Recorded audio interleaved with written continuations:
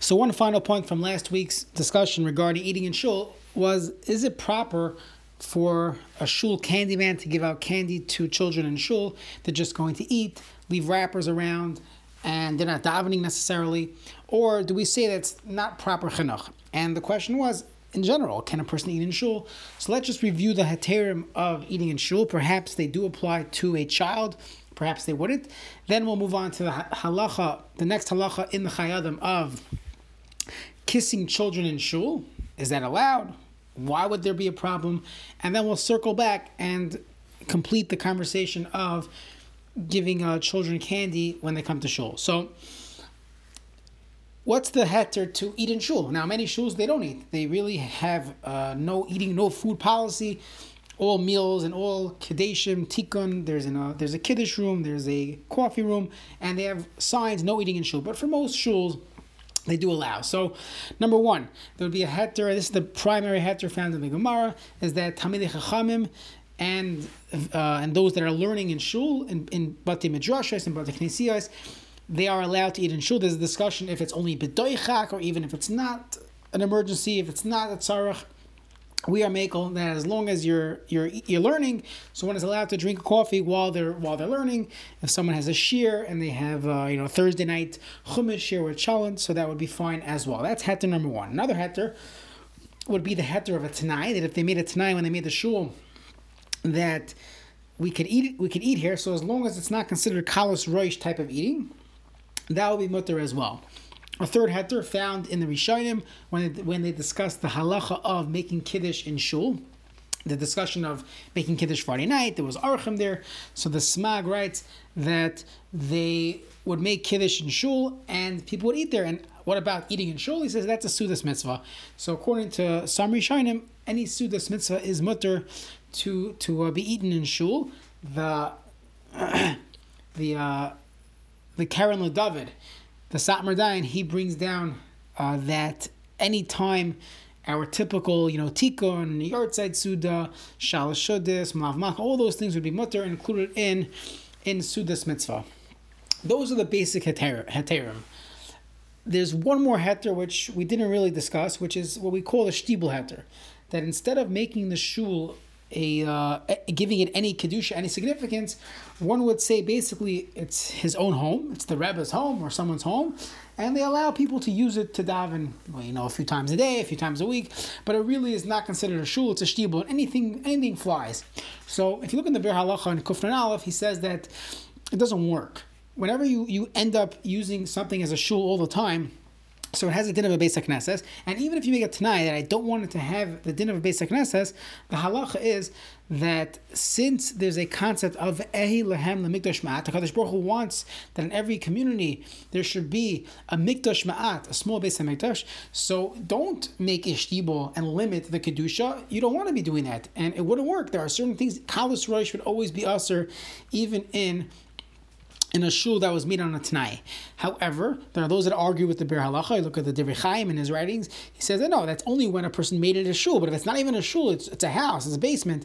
So then that would not be included in V'ehei Lahem LeMikdash Ma'at. He does agree that you're limiting the shul's kedusha, but perhaps in certain situations where you need to have meals and archim or kiruv, whatever the situation might call for, there might be some benefit of making a shtibel. So in the case of a shtibel, if it in fact has the halachic status of a shtibel, it's a home, it's not really a shul, so then all these things will be mutter, sichas chulin, and eating, that would totally be mutter, not a problem at all. So let's move on to the next halacha of kissing children in shul, and we're going to see where the Magen Avram brings down a piece from the Shla, and then we'll circle back to the Candyman Shiloh. So the Chayadim here, in Klal Zayin, in the next halacha, he says one should not kiss their children in shul. And what's the source for this? So there are two primary sources. One of the Sefer Hasidim. The Sefer Hasidim in Siman Reish Nun Hey, he says that one should not kiss his son in shul. And not only that, even in your own home, in front of your Rebbe, you should not kiss your son in front of your Rebbe, because it's not covered. The Shalos and Shuvas Binyamin Zev, Siman Kuf Pei Gimel, he has a different reason, and this is quoted by the Ramah, that for asur la'adam lenashek banav hakatanim b'beis hakneses, one should not kiss their small young children in shul kedei l'kvaya b'libay, in order to reiterate in your own heart she'ein ahava ka'avas hamakim baruch hu, that there is no love like our love for HaKadosh Baruch Hu. So when a person is davening, when you're in shul, you want to reiterate that there is no love like our love for Hashem, and therefore one should not be showing love and affection to their children in shul. So, from Magen Avram on the spot, he brings down from the Shlach Kadosh that, by the way, what are children doing in shul? Why would you bring young children to shul? They just make noise. They're maraktim. They're playing games. They're throwing things, leaving wrappers on the floor. Why is that considered proper chinuch? So we'll get to this in tomorrow's share. What would the benefit be to bring young children to shul? In general, this is a great example of where a person might think they have the right mahalach in life, one way or the other, or to bring and not to bring. At the end of the day, a person has to look what it says in the Svarim. You have to ask your Rabbeim, you have to speak to Rabbanim, you have to know what is the Das Torah, what is the proper hashkafa, to bring children to shul, not bring children to shul. It's just an example for life that often we lean in one direction and we think we're doing a good thing. Perhaps we're not doing the right thing. So that's where the Svarim come in, our Rabbanim, Rabbeim, and we should value what it says there. So let's briefly discuss the halachas of kissing children in shul. So if you look at the words of the Ramah, one can start making a lot of diukim. First of all, the Ramah says it's asur la'adam lenashek banav hakatanim b'beis hakneses. So maybe it's only talking about young children. There are some opinions that say it's only little children, but older children will not be a problem. However, that is not accepted by halacha. We assume it's just a common example would be banav hakatanim. Now those that say only children, but not siblings. That's the Kaf HaChaim says that. But again, Rav Ovadia Yosef in Yechav Adas, Chelik Dal, Siman Yud Beis, he says, Hu adin chaveiroi, your friend, your cousin. It would all be a problem of showing ahava in a Beis HaKnesses. There's another diuk that perhaps, since the Ramah brings in Siman Tzadi which is Hilchos Tefillah, and being distracted, so perhaps it's only a din of Tefillah, only a din of during davening. However, if it's not during davening, so then perhaps it'll be mutter. The primary example for this is very often a bar mitzvah boy, he lanes or he gets the haftarah, and right after he finishes his bracha, sometimes they throw pekalach on him, but usually his father or his mother will give him a kiss. So maybe that would be a limat chos, that it's not being done during tefillah proper, although this is not really accepted in halach. If you look at most of the svarim, they assume that it has nothing to do with tefillah.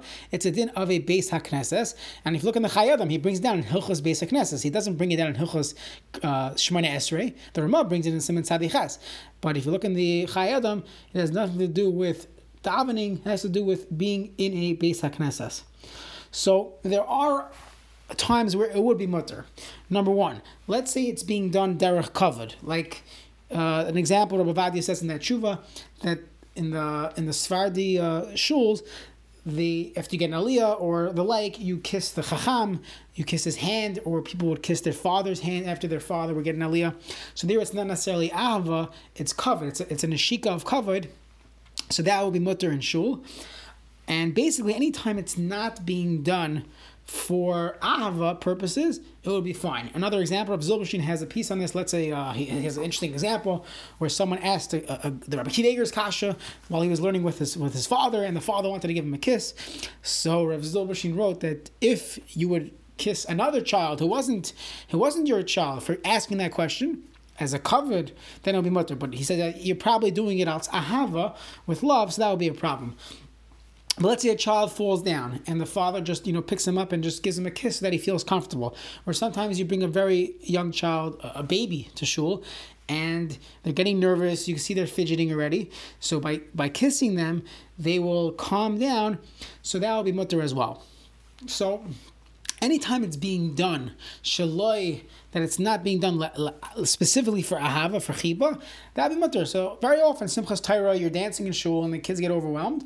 So it'll be fine to be able to kiss them in shul. Halachically, there's no problem of handshaking, of hugging. Those are not brought down in Shulchan Aruch. It's only the problem of neshika, as that is a showing of specific ahava in shul. So once we've got to this halacha of of showing affection in shul. So now we're going to circle back, and we're going to discuss what the Magen Avraham brings from the Shlach Kaddish, that why are there children in shul? If children are just going to make noise, they're going to start crying, and you're going to have to kiss them and calm them down. So what exactly are they doing in shul? So tomorrow, Mr. Hashem, we'll discuss why there's a benefit. What's the benefit of bringing children to shul, and when is it proper, when it shouldn't be done, and we'll continue this discussion in Chayei Adam Klal Yud Zayin.